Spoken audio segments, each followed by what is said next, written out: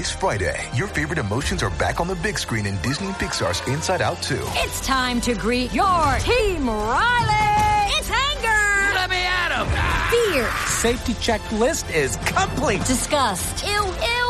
Sadness is in the house! Oh no! Hello, I'm anxiety. I'm one of Riley's new emotions. Disney and Pixar's Inside Out 2. There's a part 2? We're going! Rated PG. Parental guidance suggested. Only in theaters Friday. Get tickets now. This episode is brought to you by Avengers Endgame. Variety calls it toweringly crafted and moving. The Chicago Sun-Times declares it a beautifully filmed epic with universally stellar performances. The cinematic event of the year is now awards eligible in all categories, including Best Visual Effects, Best Adapted Screenplay, Best Director, and Best Picture of the Year. Avengers Endgame, and now Grammy nominated for Best Score, for your consideration. Now, on to the show.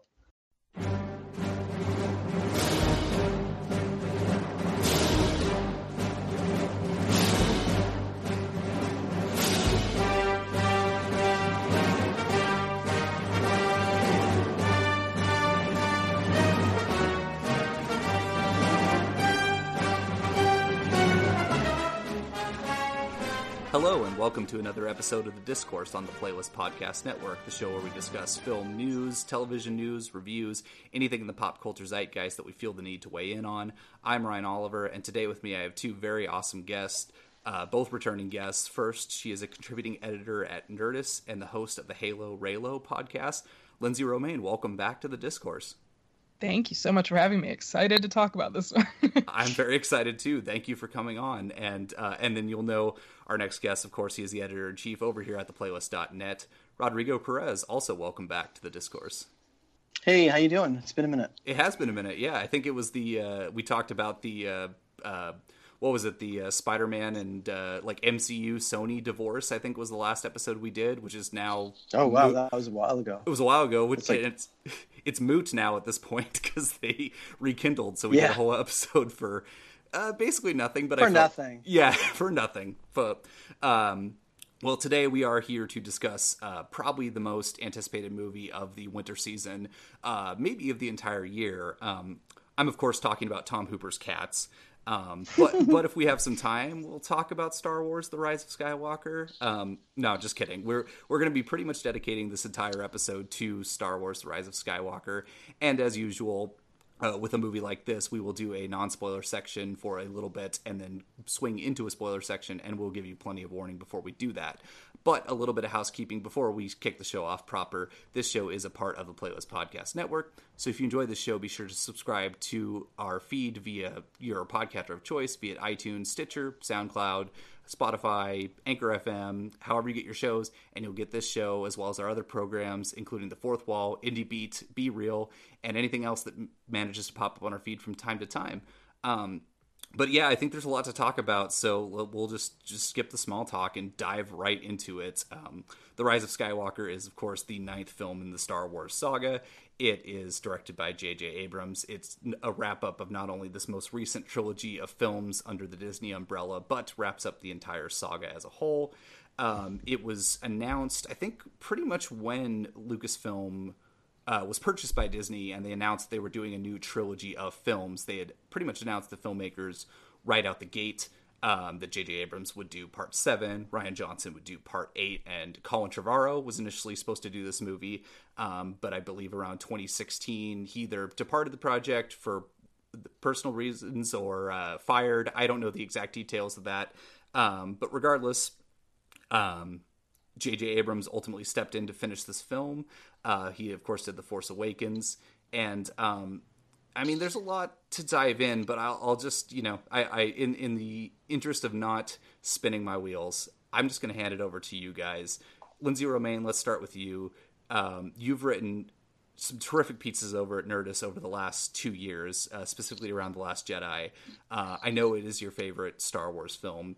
And to follow up a film that is pretty subversive in a franchise, specifically subversive under a umbrella, like a production umbrella that usually is not known for doing that, is pretty remarkable. And so that film, it's a lot to follow up. I guess I'll say it's a lot to follow up a film that sort of opens up the world of Star Wars and does something that we've never seen before, and then to come in and have to tie it all up. And so no matter who is going to step into this movie, I'd say that's a huge burden on anyone. But I'll start with you and just ask the question that's on everyone's minds. What did you think of The Rise of Skywalker? Yeah, so I walked into the movie kind of with tempered expectations. I had heard some stuff online.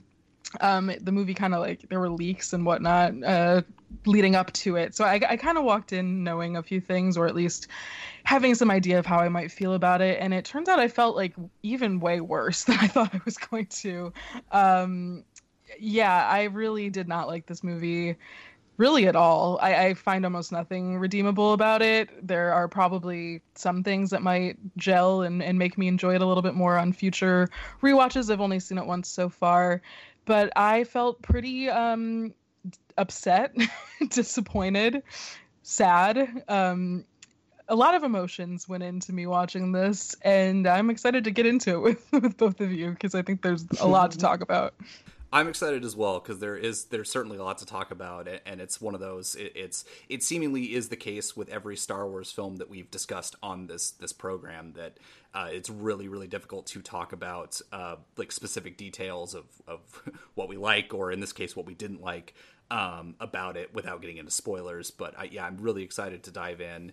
But I will swing over to you, Rodrigo, because we, at least I don't think I wasn't on the episode where you guys discussed The Force Awakens back in 2015, but I believe, except for Rogue One, every Star Wars movie has been discussed on this, on either the playlist, this was the playlist podcast, or the Discourse, whatever the iteration of the show had been.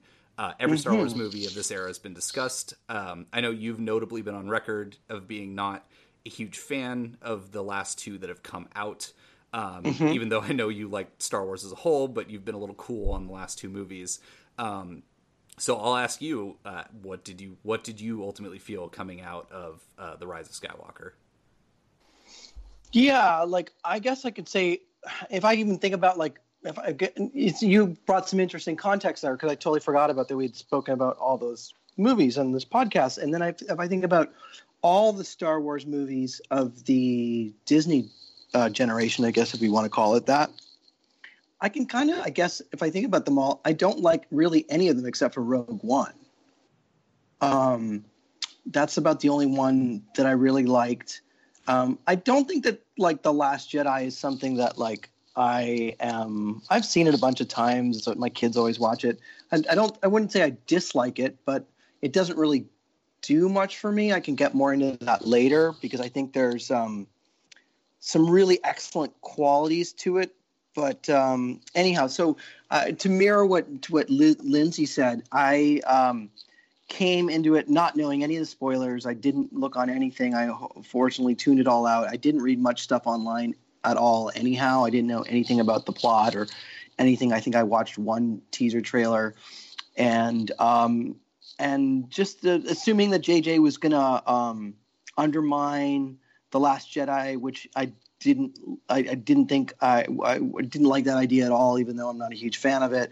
I liked all of Ryan's choices that he made in the movie. So I just kind of assumed that I was going to dislike it. And then the Star Wars Discourse started up, and I just basically by the time I got into the seat, my expectations were in the toilet, and I could have kind of cared less.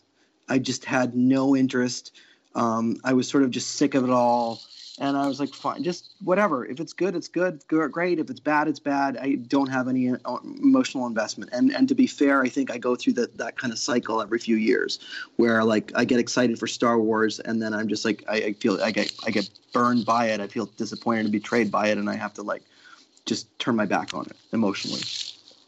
Although I'm obviously, well, I don't know, obviously, but I am a big fan. I've been a lifelong fan of this thing since I was a kid. But then I don't know. I kind of like this movie. I think what's his name? Our friend Robert Daniels. He wrote a headline for his Cats review, which is Cats is trash, but I adored it too because I'm trash. And I feel like that could be me about Rise of Skywalker, which I think in some ways is, if I use I have to break it down to like my intellectual mind and my emotional mind. And if I think about it, like basically people would say like, well, what about this? What about this? And it's like, I can't argue any of the stuff that people are complaining about. I'm like, you're right. That's writing is terrible. No. You're right. I don't argue any of it. But emotionally, a lot of it worked for me in surprising ways, like things that are actively corny that I know are corny, but meanwhile I'm kind of tearing up and getting feels. And I'm like, and I just at some certain point I was like, do I like this movie? I'm not even sure. In the first like little bit I was like, what the hell? This thing's so plot heavy. It's so like exposition heavy. I'm like, what's going on? And then it just kind of like, I don't know. I just sort of was going on this ride and I was sort of enjoying it. And I don't know if I turned off my brain consciously or not, but I was just like, I'm enjoying this and I'm kind of just going to go with it. And I stopped writing anything down. I stopped taking notes and I just went along with it. And I kind of really enjoyed it, and in a sort of pleasurable, fun, thrilling kind of way. It's obviously doesn't have a lot of emotional complexity. It doesn't have a lot of complexity, period. But I don't know. It kind of worked for me. And I'm always a big believer of like just trusting your gut and trusting your emotions and how you feel about things. You can look back on them later and be like, wow, was I wrong? And maybe I will, although I don't really have much desire to see it again, as is the norm for me. But I don't know. I thought Daisy Ridley, who I was never quite sure of as an actress, I thought she fucking was great in this. I thought Adam Driver was great in this. As far as I'm concerned, Kylo and Rey is the absolute best element of this entire new franchise, which is pretty iffy for me, but they were always the best element, which is the reason why Last Jedi to me is better than one of the reasons I don't like The Force Awakens is because the Rey Kylo thing wasn't even really developed back then. It didn't really take off until The Last Jedi, and it really blooms in this and gets a little bit more complex and it's interesting and I thought those two were really, really great. The others are pretty good too. I think Poe and Finn, as much as they're like kind of non-entities and kind of the same character in some ways, their sort of brotherly love hate kind of big brother little brother thing kind of was sort of interesting. And I don't know, I kind of liked it. That's totally understandable. I think that, you can, when you look at something through the lens of being emotionally engaged, like if you're emotionally engaged, it's sort of anything else that's ancillary doesn't matter at that point. Like you're emotionally locked in. You can shut that part of your brain out, and that's and I totally get that. I think all three of us here have probably had experiences like that in the past, so I totally understand that. I would be lying if I didn't. I would be lying if I said I didn't have at least a couple moments that I felt genuine emotion watching this movie, like emotionally affecting. And I do think that, and I think we'll get to a lot of this in spoilers for sure, but I do think that anything in this movie that does work for me does come down to the cast. I think because I do think this cast is strong and I do like their interplay with one another. I did not like how plot heavy it was, as you hinted in the beginning, but I did like that everybody was all together and playing off one another. But ultimately I do fall more on the negative side with this movie. It didn't do a lot for me. Like I said, there's a couple moments of genuine emotion. We can get to that.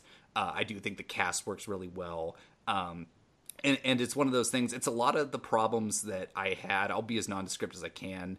But it's a lot of issues that I had with The Force Awakens. I guess with that movie, that movie didn't have, I feel like that movie had a little bit more of a safety net from the standpoint of like, it's coming off the prequels, which were pretty, universally not liked. And so even though it is a, structurally A New Hope 2.0, it had the advantage of sort of making Star Wars feel like, what the original trilogy was. And so I think that helped a lot. And JJ and his team with that movie had a hand in introducing this pretty terrific new cast of characters. So there was investment in the new, there was investment in the old, and then Rian Johnson comes and does The Last Jedi, and takes his characters in different directions, exciting directions. I totally understand. I know, Rod, you and I have talked ad nauseum about The Last Jedi.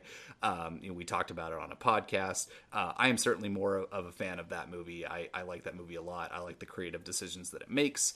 I like that it branches off and doesn't say that I like the creative decisions it makes, to the point where I don't feel like this movie is a deliberate betrayal. I don't think it's a deliberate mean-spiritedness. And I think Brian Tallarico said it best in his review over at RogerEbert.com that dropped today, of J.J. Abrams made a sequel to The Force Awakens. He did not make a sequel to The Last Jedi. And that's very, very fair, yeah. And that's and I do think your opinion is going to vary on this movie depending on where you land. Yes, plot threads from The Last Jedi factor into this, but thematically it squashes just about everything that The Last Jedi stood for. That The Last Jedi was about kill the past, bury it if you have to. The Force is not exclusive; it is inclusive. Anybody could have it. The final shot of the movie with the young kid on the farm with the broom. All these ideas that had not been introduced into Star Wars before, and then you get to this movie, and it's LOL, Raffle, JK, the Emperor's back. That's basically how I felt by the end of this movie, of just it was frustrating taking a movie that I really adore, the creative choices it made, and really not going with them. It's kind of like you said, Rodrigo, I know you're saying I can't argue any of that, but you enjoyed the movie. I totally understand that, but I think a lot of that really buried it for me. Yeah. I certainly think that if you're a huge Last Jedi fan, that's one of the things I was like, oh my God, Last Jedi fans are going to fucking detest this movie. But I will say that Last Jedi fans are kind of strange in a way that they've become, and apologies to the two Last Jedi fans on this podcast, but some of them have become this sort of Stanish cult for that movie in this way that's really, really hardcore, and that they seem to only accept that as the new Star Wars, and where I still see Star Wars as a whole a thing, and I don't know, if you adore that movie, you're gonna hate this one, because this movie undoes it. But this movie to me is also it's not dissimilar to the call and response of Empire Strikes Back and Return of the Jedi. It's a very kind of similar kind of call and response. One is the middle chapter of darkness, which you can do anything because there's no end, and essentially you have the carte blanche to do whatever the hell you want within reason. The whole object of that middle installment is to create conflict and losses and defeats for the heroes, to the point that they feel like there's no hope for them. And so you kind of, I consciously or not, I think you're gonna think about the way the two original films interplay with one another. And just as in closing the trilogy, my argument to some is that if Rian Johnson had delivered or had directed this one, obviously it's not going to be The Rise of Skywalker, but I don't think it's going to be as dark and as weird as the middle chapter. I think he would also recognize that I got to close this thing out. I got to tie this whole thing together. I think he had sort of the freedom to fuck around a little bit. And I think this movie doesn't quite ignore everything about The Last Jedi, although obviously the key elements it definitely does discard, and there's huge erasure throughout. But the interesting thread that JG picks up on is the sort of, and I know people hate it, and I'm like, come on, you liked it in The Last Jedi, but the advancement of force powers and revealing new force powers, which is something that George Lucas does through the original trilogy, and then in the prequels, introducing little things, and then it's sort of been forgotten in Force Awakens, and Rian Johnson picks up on that thread, and JJ runs with that as well. Yeah, I think just to speak as probably someone that people think is like a Last Jedi stan above like all else. I mean, my experience with Star Wars, I love The Last Jedi. It is my favorite Star Wars movie, but I also loved The Force Awakens, and I love the prequels. Like, I genuinely have affection for all of Star Wars, and so my place of disliking this movie, it doesn't come from that so much. Like, I think some people on Twitter were asking me like, oh, do you like, do you hate it because of The Last Jedi stuff or the story? And for me, it's just kind of a mess in general. I found the pacing really, really like stressful almost. And I just didn't have fun with it really, because I couldn't really keep track of much of what was going on. I don't know. It didn't have that sense of like whimsy to me that something like Return of the Jedi has, and a sense of like place, which is something that Return of the Jedi has. You're on Endor for much of that film, which gives it some of its emotional stakes. And I just felt like this movie was zipping all over the place. I don't think J.J. Abrams knows how to world build like worth a shit. And I think it's really evident in something like this where no planet really feels distinct, even though you kind of spend time on so many different ones. Yeah, I don't know. It felt very cobbled together to me, and it felt like J.J. Abrams on like steroids. Like everything that he is guilty of felt like it was in this movie, and then like dialed up to 10. So I don't know. For me, it was less like even a Star Wars problem, and more just structurally. I don't know. There's a lot to get into because that's really fair. I totally agree with that. And just to echo your point about that, I mean, the guy who wrote an incredibly stressful, moving at a crazy pace movie called Argo. And it's not unlike that kind of like, you know what I mean? Yeah. And definitely. it's like, and I think maybe that was JJ's original idea or something. And then he goes, I'm going to get the guy who does Argo, because you're totally right. This movie gives you fucking whiplash. Yeah. It just like, you're where, you're here, you're where, you're what the fuck is going on? It moves insane, and in a way that I didn't find convoluted. And that's one word I've heard a lot online. People saying convoluted. I don't know if it's convoluted, but I suppose I totally agree with anyone who does think that, just because it does move at this stressful kind of whiplashy pace, and I'm not going to argue that it's not a mess. Yeah, I think like a lot of great points here. Well, number one, I was going to say Argo, but let's not forget he also had a hand in Batman versus Superman: Dawn of Justice as well. Mm-hmm. So like, I think there's a lot of, I'm not going to like pin the blame for anything wrong on this on like Chris Terrio or anything like that, but just right. But the track record there is not strong for sure.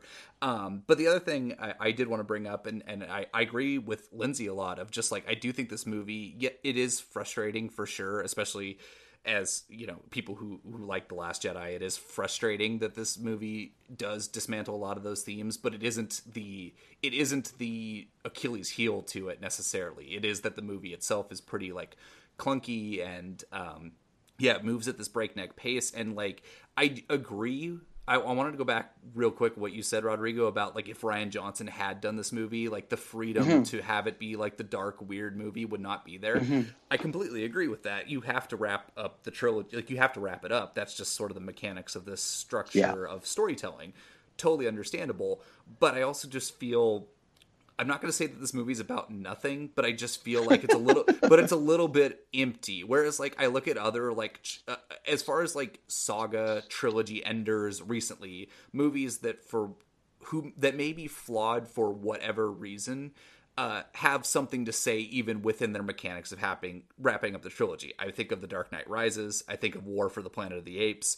However flawed either of those movies are, I just feel like they have something to say. They have something to say within the story that they're trying to tell, while also wrapping up the two movies that I've told before.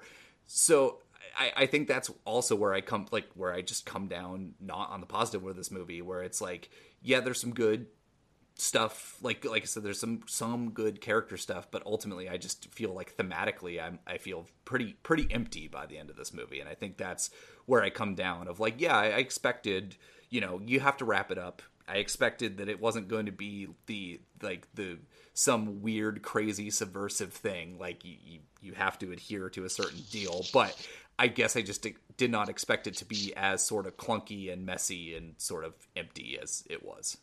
Yeah, for me, it was also like on top of it being clunky and messy, like I said, I love all of Star Wars, but the sequel trilogy has really been like my favorite access point to Star Wars, really. And I think it's just because I loved these new characters so much, all of them. Like, I think if one thing we can really give credit to J.J. Abrams for, it's that he's amazing at creating characters and he's amazing at casting them. And so, like, I know you guys already saying the praise of the cast. I agree with all of that. I've been so invested in these characters. I've written so much about them. I love them. I think about them a lot. And for me, literally all of them are failed in this movie. Like, I don't think any of them get a plot that really is deserving of them.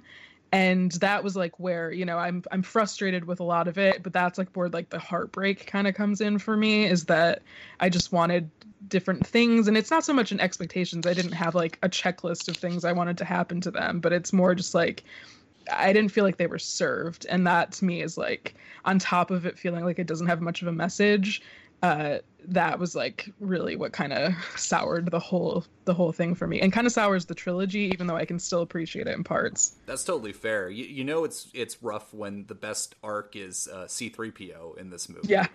Yeah. He's got a great arc. I will give credit there, because he's pretty sidelined in the last couple movies, and I actually enjoyed my time with C-3PO in this movie. But yeah, I would agree. I think that a lot of the characters, even if there was and God, again, we'll get to spoilers here soon because it's really hard to tiptoe around it. But I do feel, even if their story arcs did not quite conclude in a satisfying way, there were a couple emotional moments that did. Yeah. Like, they were like, it was like, I felt like at odds, where I'm like, I am emotionally engaged in what is happening right now, as my analytical brain is going like, wait, what? Why are we here? In that way. So I understand the like push and pull, but I do agree. I think like overall, a lot of the arcs are let down in this movie, and then we'll get into more specifics, but like and then the finale to me in this movie is just kind of bad. Period. Yeah. I think, like, I was kind of like teetering back and forth in the first 90 minutes of this movie, but the last 40, I was just like, oh no, oh no. Yeah, I just kind of started laughing at one point in the third act, and just to cope, I think, like, so I don't know if that's a good sign, but yeah. Yeah. Well, do we have any other thoughts? It sounds like we're getting pretty close to, exhausting our non-spoiler thoughts, but I figured I'd ask you guys before we swing into spoilers if there's any other thoughts. My only thing about the thematic thing, which I totally agree with you, is I don't know if any of the Star Wars movies have really most Star Wars movies aren't really about that much. You know what I mean? When you think like, what's this really about? They don't really have that other than mystic things, heroes. Whereas The Last Jedi definitely does. So yeah. I think that's a fair thing to be let down upon, but I don't like I'd have to think about it, but like, like throughout the whole things, they're not super deep and super layered in terms of like what they're really about. Like they're about, whereas I think The Last Jedi has that like to an immense degree, because it's got so much of that of like, like destroy the past to get to the future, which is, it's such so weird because I think it's so brilliant that the movie is like about that and doing that at the same time. It's like tearing down Star Wars so Star Wars can live, and meanwhile it's about tearing down Star Wars so these people can live. I think like the Last Jedi is like my favorite movie that I think in theory in paper is like the most brilliant thing, but I think so much of the execution is off that it doesn't do it for me. But anyhow, I just wanted to point that out, that I'm curious of what you guys think about that, but I think that one's really about something, whereas I don't know if any of the other Star Wars movies are other than like, like Rogue One's about sacrifice, but it's not on that same kind of like level. It's not, the complexity is much, much different, for example, I think. Sure. I think I would agree to that at a certain point, and I can't believe you are going to make me be a prequel defender for a brief second, but and I hate that you passed that to me. I'd argue the prequels are about more. I mean, talk about clunky execution for sure in just about every facet. But I would say that those ones are about more, especially when you get into like the political aspect and the time that they were made, and then you get to the like really like, you know, tragic elements of the chosen one not ultimately being the chosen one. But that's still kind of a lot of plot. Like I think the prequels are one of the greatest stories ever told, or at least the idea. Like it's a Faustian tale. It's like what if Jesus was, you know, born and he was taken, you know, wasn't killed, and then he became the chosen, and then he turned. It's the massive tragedy. It's like a massive Greek play. I think on paper, like I've said this a million times, but that movie needs to be remade, and someone needs to like strip it of all Star Wars stuff and retell the story of essentially like a chosen boy who the tragedy of a fall from grace. I think it's such a like just like the skeleton of it, I think is an amazing story, but I still don't know if that, I think that's still kind of a lot of myth and plot and not quite the same thing I'm talking about. You know what I mean? Sure, I get where you're coming from. Like, I do think it's inarguable in a certain aspect, because these are, yes, they are so much about myth. They are so much about, you know, they're just steeped so heavily in myth. And you know, if I do think of the, you know, if I think of the original trilogy, which I think just about everybody on this microphone is, you know, holds to a certain level of loving them, like, yes, they aren't about maybe much more than themselves. Yes, they're based on old adventure serials and Akira Kurosawa, like you know, it's based on those things. I understand that entirely. So I agree, while also, I guess, just ultimately being even on the level of this movie maybe not being about much, which again would fit in with a lot of other Star Wars movies. I just still think structurally and character wise and you know, there's just a lot that I'm still disappointed in. But I agree to your point that you know, that there is, you know, it's more about their own little worlds than as opposed to greater, as opposed to, again, The Last Jedi, which is about so much more. Yeah, I think so anyhow, but yeah, I agree. For sure. Well, cool. I think it's a good time to swing into spoilers. So yeah, if you're listening and you haven't seen The Rise of Skywalker yet, turn away. We are going to get into spoilers for this movie starting right now.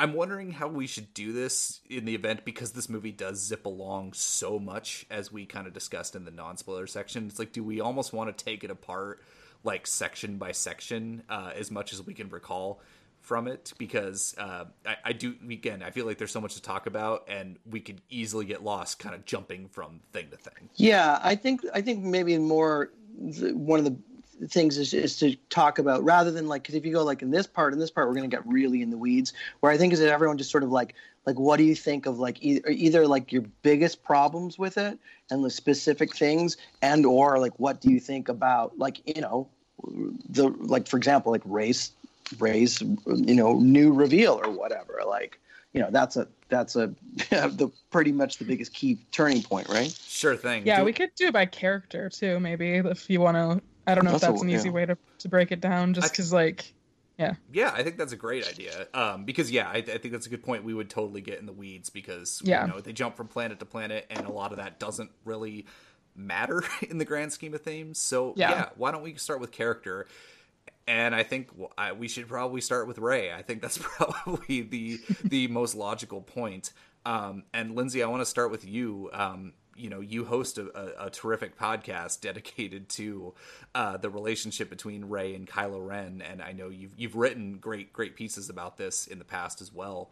You know, so I'll start with you. I'm deathly curious about what you thought of her overall concluding arc for this movie. Yeah, I pretty much hated everything about it, which is really devastating to me. Rey is my very favorite character in all of Star Wars. I really latched onto her in Force Awakens. I mean, we're introduced to her on Jakku in this sort of lonely place. You know, I think her whole intro scene in that movie is really beautiful, and it just made me feel at one with her. I guess she's just been kind of my entry point into this franchise in a really big and meaningful way. Somebody who kind of comes from nowhere and whatever. And so that's been a very important theme for me throughout these two movies. The Force Awakens is all about, Maz Kanata tells her it's what lies ahead of you that really matters, and The Last Jedi is about her letting go of the things that are holding her back.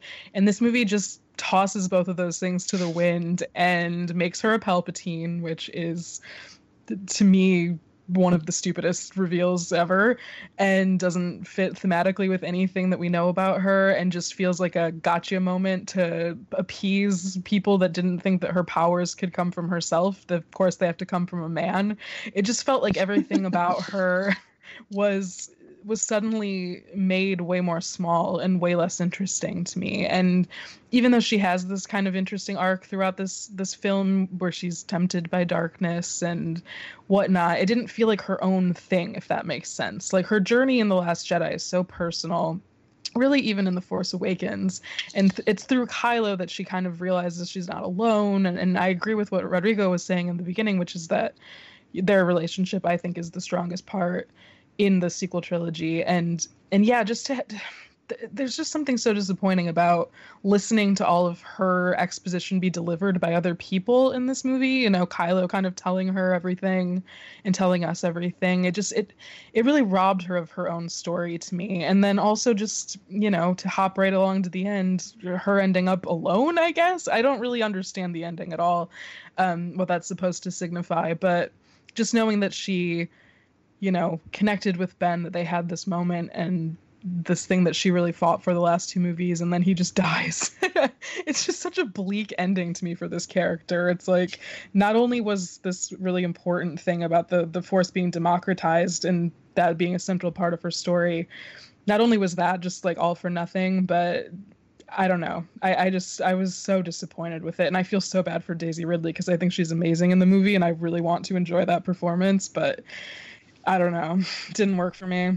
Yeah, that especially that ending where to maybe jump into that last 40 minutes in the non-spoiler where we discussed that it's a bit of a mess. It's like in the last 40 minutes it becomes completely Return of the Jedi rehash. It becomes exactly that same, the same dogfight that's happening. It becomes the new appointed Jedi stands off against Palpatine, where you have the conflicted Sith, who ultimately gets redeemed. And I do agree. I think like it is a bummer, I think, for their relationship, but I a little bit understand, at least with Kylo, because it's like, again, with that Return of the Jedi thing, because Darth Vader dies at the end of that, and that's how he gets redeemed to be a Jedi in the afterlife. So it's like, I get that, and especially because Kylo Ren has killed many, many, many people, so he probably has to die, but I do think that's frustrating, and ultimately, I just agree with what you said. I think we all feared in this movie that Rey's lineage was going to get tacked on to somebody we know. And I have to quote, because it's too good a quote. I got to quote Rodrigo when we talked about Solo last year, where we talked about how, like, we run into all these familiar characters. And Rodrigo, you said you grew up in Southern Ontario, and you're like, it's like the galaxy of Southern Ontario, and everybody is running into one another. And it makes the Force exclusive again. And that's, I think, an infuriating thing. And it's like that moment where we know, I think like we all knew in the movie that moment on whatever planet it is. I don't even remember what planet. It's the one that looks like Tatooine, but isn't Tatooine. And, and Kylo and Rey are, pulling that, cargo ship back and forth. And she shoots the Force lightning. And of course, everybody knows that Force lightning can only be done by a Sith, not by a Jedi. So it was like that moment. It's like, it's kind of a jaw-dropping moment for a second, but then you realize the implications behind it before it even happens. So it's like you're ahead of the movie at that point, and you go, oh no, they've made a great mistake. The only thing I thought maybe, and I still wouldn't have liked it, but and there was that theory going around about being the reincarnation of Darth Plagueis. Did either of you hear about that? Yeah. Which ties into this movie. The whole resurrection is part of that. It is part of it for sure, which I mean, yes, they do with Palpatine, but that's what I thought at least. But then it's like, oh no, your parents were nothing, but your grandfather, and it's just it felt like a cop out, especially when that line happened. Where it's a huge cheat. Your parents were still from nothing, but ... It's also, it makes no sense. I mean, not to like just immediately start comparing it to The Last Jedi, but the whole like, Kylo delivering that bit of exposition to her in The Last Jedi, that was him reading her mind, and like that's what people are always like, he was lying to her. And it's like, well, how would he know who her parents were? He was literally just telling her what he's sensing that she already knows. And in this movie, it kind of just makes it sound like, no, he really just like, I guess Palpatine told him, but like, just thematically, it's so weird. He's like, I didn't lie to you. I just told you something else. And it's like, in the first place, you weren't lying to her. You were just saying what she, was fearing. It's very clunkily handled and like just definitely reeks of like none of this was thought out in any meaningful way. And that's what It's pretty bad. I mean, Yeah. I'm still sort of surprised with my reaction. Even just discussing this, it's to me, it's really incredibly insulting. And not to Rian Johnson as personal, just like as come on, this is what was set up. Just deal with what you have. Don't undo it. Like, come on. And it's not about being like a gentleman or anything like that. It's, to me, I could if I was tasked with writing that movie, and I'm not a huge fan of Last Jedi, I would just be like, okay, well that's what's set up. And you can play with that in some ways because, yes, we don't know exactly Kylo Ren's intentions, which is kind of brilliant in the way, which is part of the good writing. It's like we're not quite sure, is he sensing? Does he really know? And, of course, like you just said, like, no, this one sort of suggests that, yeah, he just knew everything. So I will totally agree with you that I think that's shit. I'm surprised it didn't ruin the movie for me right there, and I didn't walk out of it right after that. And I wouldn't fault anyone who just was like, fuck you, got up and left at that, because it's really fucking stupid. It's a huge cheat, and it's really, really, really fucking insulting and dumb. Sorry, I don't mean to interrupt you. No, please go ahead. Just to add another thing, the other really insulting part about that is something that is not mentioned in this movie, which is in The Last Jedi, where Kylo says they sold you off for drinking money, implying that they were like scrubs, And to me, that was such a powerful story. Your parents could be absolute garbage assholes who leave you behind, and that doesn't define like who you get to be. You can still be a hero. And robbing that from her, to me, is just so awful. It's just like that to me is the worst thing that this movie does, is just taking that strain and taking that away from children who would see that and latch onto it and find meaning, and knowing like I come from this garbage dump situation. Yeah, but that doesn't have to define me. I will not be like the legacy of my shitty parents or whatever. I can be my own. I can have my own agency. I can do my own thing. Yeah, totally. I loved all that stuff, and I hated the reveal. I will say this, not to defend that thing, just a little thing, just a detour about what Ryan said about like the electricity thing. I've gotten into Star Wars again. I like hate Star Wars. I love Star Wars. I always think I hate it, and the next thing I know, I'm like sucked into something. And so like over the years, when Force Awakens and the Last Jedi disappointed me, I turned to the animated things, and not on purpose. It was just sort of like my kids were like, "We'll watch this." I was like, "Okay, fine."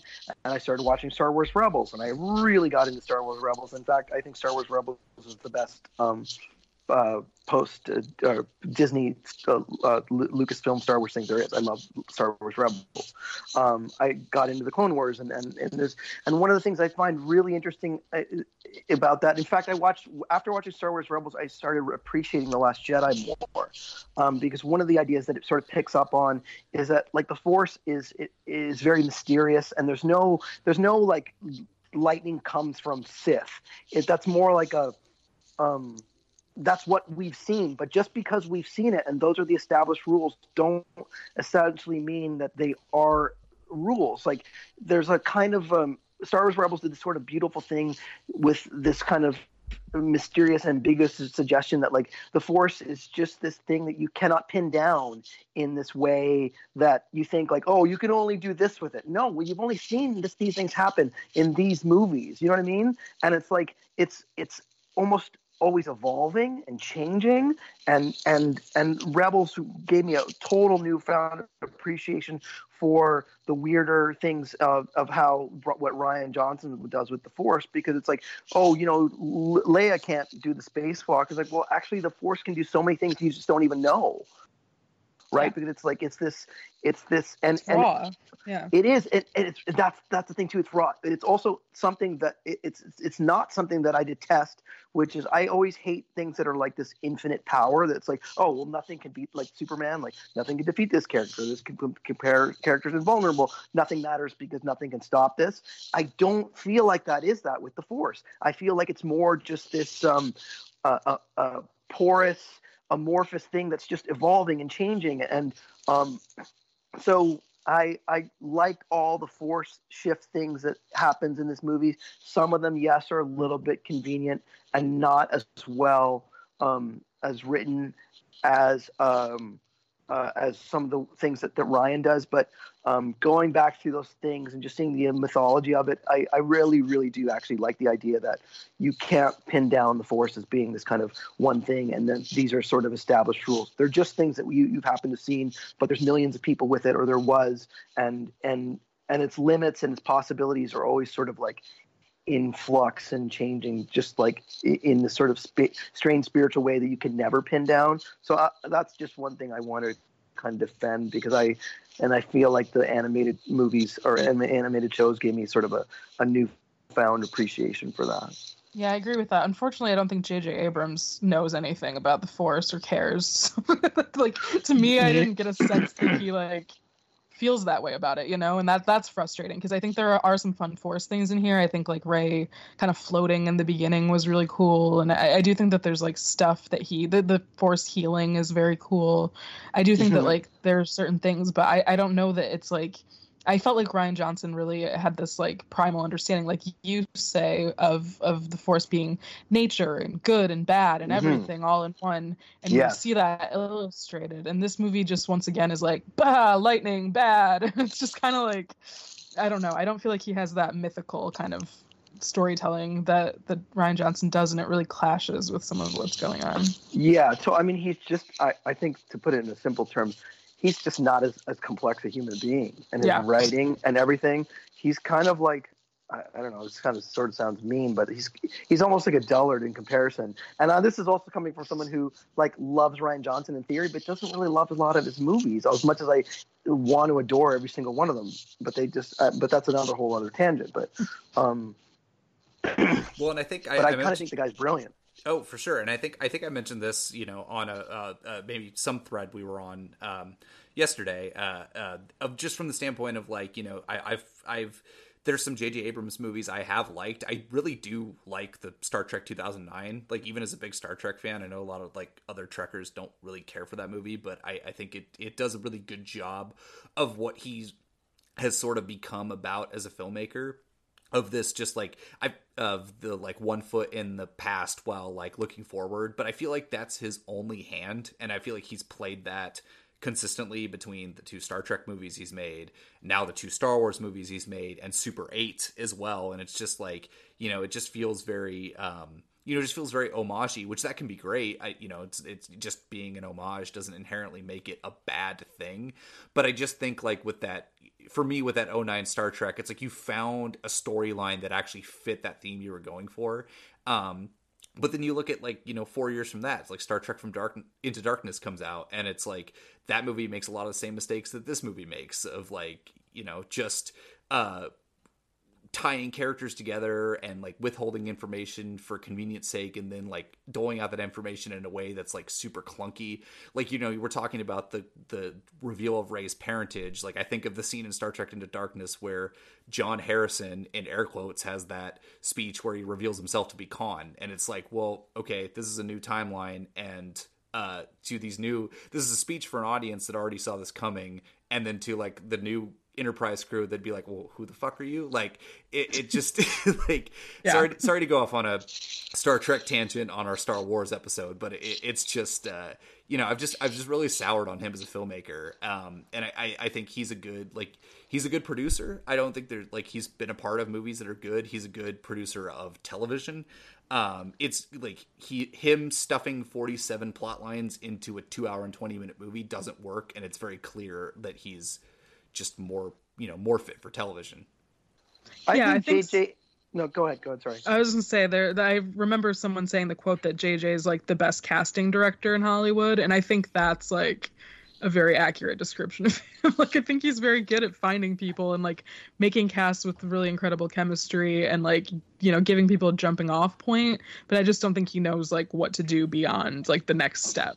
That's for sure. I mean, I think that's very clear looking at both Force Awakens and Star Trek 09. I mean, the cast he assembled for that new Star Trek series is incredible, and they play off each other so well. And that's part of the joy of that one, and that's why there's even some joy in like the next two sequels, because the cast plays so well with one another. And that's where I feel like the little bits of joy that I felt with this movie is because that cast still really works well together. But he doesn't really know story-wise what to do. And Into Darkness shows it, Rise of Skywalker shows it. But yeah, that's my piece on JJ. I'm not a huge fan of JJ. I don't think I like anything he's really done except for maybe Super 8. I can't think of anything that he's done otherwise that I like. I think what his strengths are for this movie is probably what his strengths are overall. He's just incredibly good at making propulsive filmmaking. And in some ways, I wouldn't be surprised if I had to sit down and analyze this movie and watch it more, that I would probably dislike it more. And that maybe some of like the things that like the propulsiveness, the thrills, and the sort of emotional nostalgia are maybe the things that kind of maybe bowled me over. I mean, it's really weird because like, I'm jumping around a little bit, but like, so I said months ago, like, I'm like, seriously, if they do a Deus Ex Machina, I'm going to just like laugh my ass off. It's going to be the dumbest thing in the world. Please don't do a fucking Deus Ex Machina. You just saw it in Endgame, and come on, just don't do that, please. And then they do it here, and I started like burst out laughing, but it was also kind of strangely inspiring, this idea that like people did come, I don't know what it would, and I kind of, it sounds so lame, but I kind of started crying. Like I'm laughing and crying at the same time. I recognize that this is the fucking stupidest thing, the thing I did not want. And you got the idea, this sort of like, the idea of the brotherhood, the togetherness, and it's something that's pretty corny too, but it kind of got me. I just have to be completely honest. Like it's, and that's sort of my experience with the film, it's like this sort of like that kind of the unity, especially like, I know that sounds corny too, like the whole idea that we're so torn as society and stuff like that. But there was something about that really touched a nerve with me about this, like that, like we can do this if we can band together and just, try and, I don't know, that sort of stand against something that's really fucking awful, like sort of resonates to me in the world. And I'm kind of a real big political person and everything that goes on. So I don't know, there was something about that resonated with me on a primal, visceral level, but I recognize that it's fucking stupid. And I don't want to see fucking the end of Return of the Jedi again, or Return of the Jedi, because he already did A New Hope, and now he's like the last 40 minutes he's redoing Return of the Jedi again, which I totally recognize. And I'm like, what? But I don't know. So it's a complicated thing for me, but I'm being honest about it. I mean, that's understandable, right? It's I think that's, we've mentioned many times already through this episode. It's like when you have that primal reaction to something, I wish I could think of an example, but specifically, but I'm sure I've had that where it's like, I enjoy this and it's affecting me on an emotional level, even though I recognize that it's like garbage. Like it just doesn't work. So I understand. The other thing I'll say about that just quickly is that I wouldn't be surprised if I lined up all those movies, the new trilogy, and I counted the amount of time. Like if I would never do this because I don't care, but if I did and looked at like how much this movie used the John Lucas score versus Last Jedi and Force Awakens, I would assume that this one leans a lot heavier on using a lot of the original music, and I'm a kind of a big sucker for that stuff, so I wouldn't be surprised if that was part of the things that sort of like triggered, like Lando appears and it's like ta-da, and I'm like 1 second I'm like rolling my eyes, and the next second before my eyes are even rolling I'm like tearing up because it's like, oh my god, Lando Calrissian. I'm like, this just makes no sense. I'm not this person. I can't, but I felt that way, so I don't know. Here I am. I guess it's understandable. I do feel this does use John Williams' score like so much more, like the original ones versus like the new compositions. Yes. I mean, they use Rey's theme, which is fantastic. I'm glad that they keep using that one. But yeah, they use it a lot. And of course, Lando can't get out of saving the galaxy without hitting on somebody by the end of the movie. Oh god, that was weird. That was so weird. I was like, why is this scene? Wait, the girl at the end? Yeah. He's like, totally hitting. Wasn't on her. that supposed to be? Is it though? Well, I thought that was more of like. I really read that as he tries to hit on Leia from afar. Like, don't forget, like, hey, tell Leia I love her, and make sure she gets that message. And if she wants to swing on by, I'm okay with that. That was for sure. But more, I saw that honestly as what I saw, and what I know I've talked to some people were like, oh God, is this supposed to be a nod that he's her parent?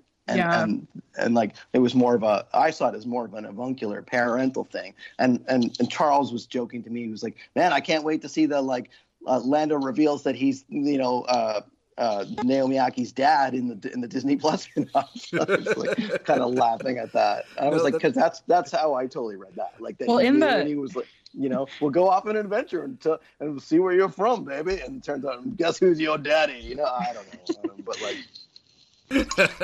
Yeah, in the leaks that I read, he was her dad. So I think that was actually the plan, and I don't know if they just reshot it or something and made it. I don't know. Yeah, maybe they dialed that back. Maybe they're like, there's been one too many coincidences in this movie, so maybe we'll stop. Wow. But yeah, I don't know if I want to derail this podcast, but and maybe not, but maybe at some point you can tell us what some of those leaks are, because I'm kind of fascinated by that kind of stuff, but that could totally be that could be almost like another podcast. Well, it's actually, interestingly, they were all accurate. That was the only thing that was different. Really? So, well, then that kind of makes sense. And then that probably, that they just, because it really reads like that, like, like it reads to me that like, he knows that he's her father, and they just don't say that or whatever. Right. But that's interesting, and I'm also kind of bummed out for you. I don't know if you sought them out on purpose, but like, man, I hate leaks and stuff like that. They ruin that shit for me, and once I know that stuff starts going out there, I just start like muting keywords, and I don't want to hear a thing because it'll just ruin the movie for me. I sought them out. I've always done that. I was spoiled. Really? All of them. Yeah, I do that with everything. It's not like something that bothers me, but I realize that's everyone's got their taste and everyone's got their different things. But yeah, yeah. I don't do it for like every movie I see, but I've always done it for Star Wars. I don't know why. And it's never usually really ruined anything for me. Like, if anything, it kind of enhances it. But again, different strokes. No, totally fair.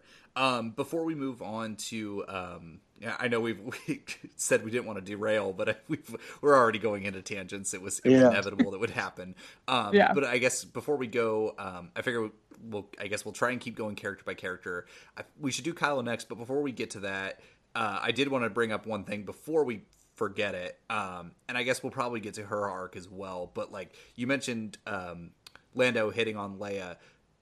What did you guys feel about like the Leia scenes at the beginning of the movie? Because like, I mean, it's very clear that it's like that it was leftover footage in front of a green screen that they've repurposed, but it just was like, I respect that, and I respect that it didn't seem like they tried to do any recreation, like, they didn't try to do like the Grand Moff Tarkin in Rogue One thing. Like, they didn't try and do any of that, and I respect that. But it's although just they do, right? Yeah, later. I guess you're. Later on they right. do. They do it at the very end, and they do it in the training sequence. Training sequence when they're doing Luke's talking about training Leia, they do it to both of them. Sure, you're right. Okay, that I don't know why. I mean, maybe I was just far gone at the movie at that point. The training sequence wasn't super egregious to me because I'm like, I get it. Like, it's a flashback. I understand the ending was egregious, and it was egregious for more reasons, which we can definitely get into, I think, more. But it just, I don't know, it just felt awkward knowing that. I guess knowing that it's like, again, I respect it. I respect that you're using footage you already have and you're repurposing it, but it was felt every single time. Like, it felt really forced and awkward, and they would cut away in convenient times, which, again, what can you do? But it just, I don't know, it didn't sit right with me for some reason. Yeah, I don't envy them the task of that. Like, I think it was about as good as they could have done. Like, it didn't. I was so worried about that going in. Like, I was like, oh, it's going to look weird. It's going to be bad. I think, like, honestly, it was as inoffensive as it could have been. And, like, I agree. I do think it was awkward in certain times. And, of course, with the knowledge that, like, it is from different things. Also, if you've ever watched The Force Awakens, like, deleted scenes, like, they are literally just, like, reinserted back into the movie. So, like, I knew the context. Really? Yeah, I knew the context of some of those scenes, like, from seeing that already. So, like, it does kind of take you out of it if you have that, but I don't know. It didn't really bother me. I think they tried to honor her as best they could, and I totally agree with you. Like, that's the least envious job of anybody ever. Yeah. Also, second to that, the least envious job to me of all time is writing this movie after Carrie Fisher dies. Yeah. Like that is on some levels, and this is weird. I think that's maybe a sort of a little bit where my Star Wars fandom for this prequel died when she died, because I knew they couldn't fulfill the story that they were trying to really tell.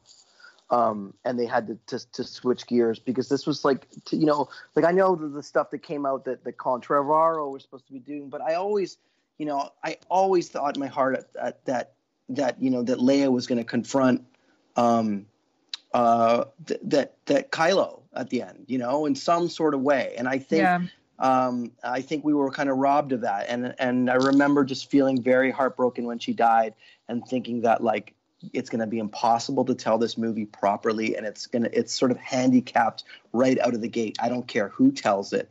You don't have Princess Leia, the mother of this character. And that, I'm not really giving JG a pass, because everything, like, literally, I cannot disagree with anything you guys have said about the writing in this movie and his choices and everything. But I'm still kind of bummed about that. It's like I wish she could have just finished that out, and it changes everything. It also changes things. I'm going to go on a bit of a tangent here, but, like, just the one quick thing is that, like, the idea Palpatine is a weird choice. I'm going to pivot to Palpatine. We're going to talk about Palpatine now. Hey, this is a mutiny on this podcast. I know. I'm sorry. But, like, it's a big choice, right? And it's one of the things that a lot of people despise about this. But if you've made the decision to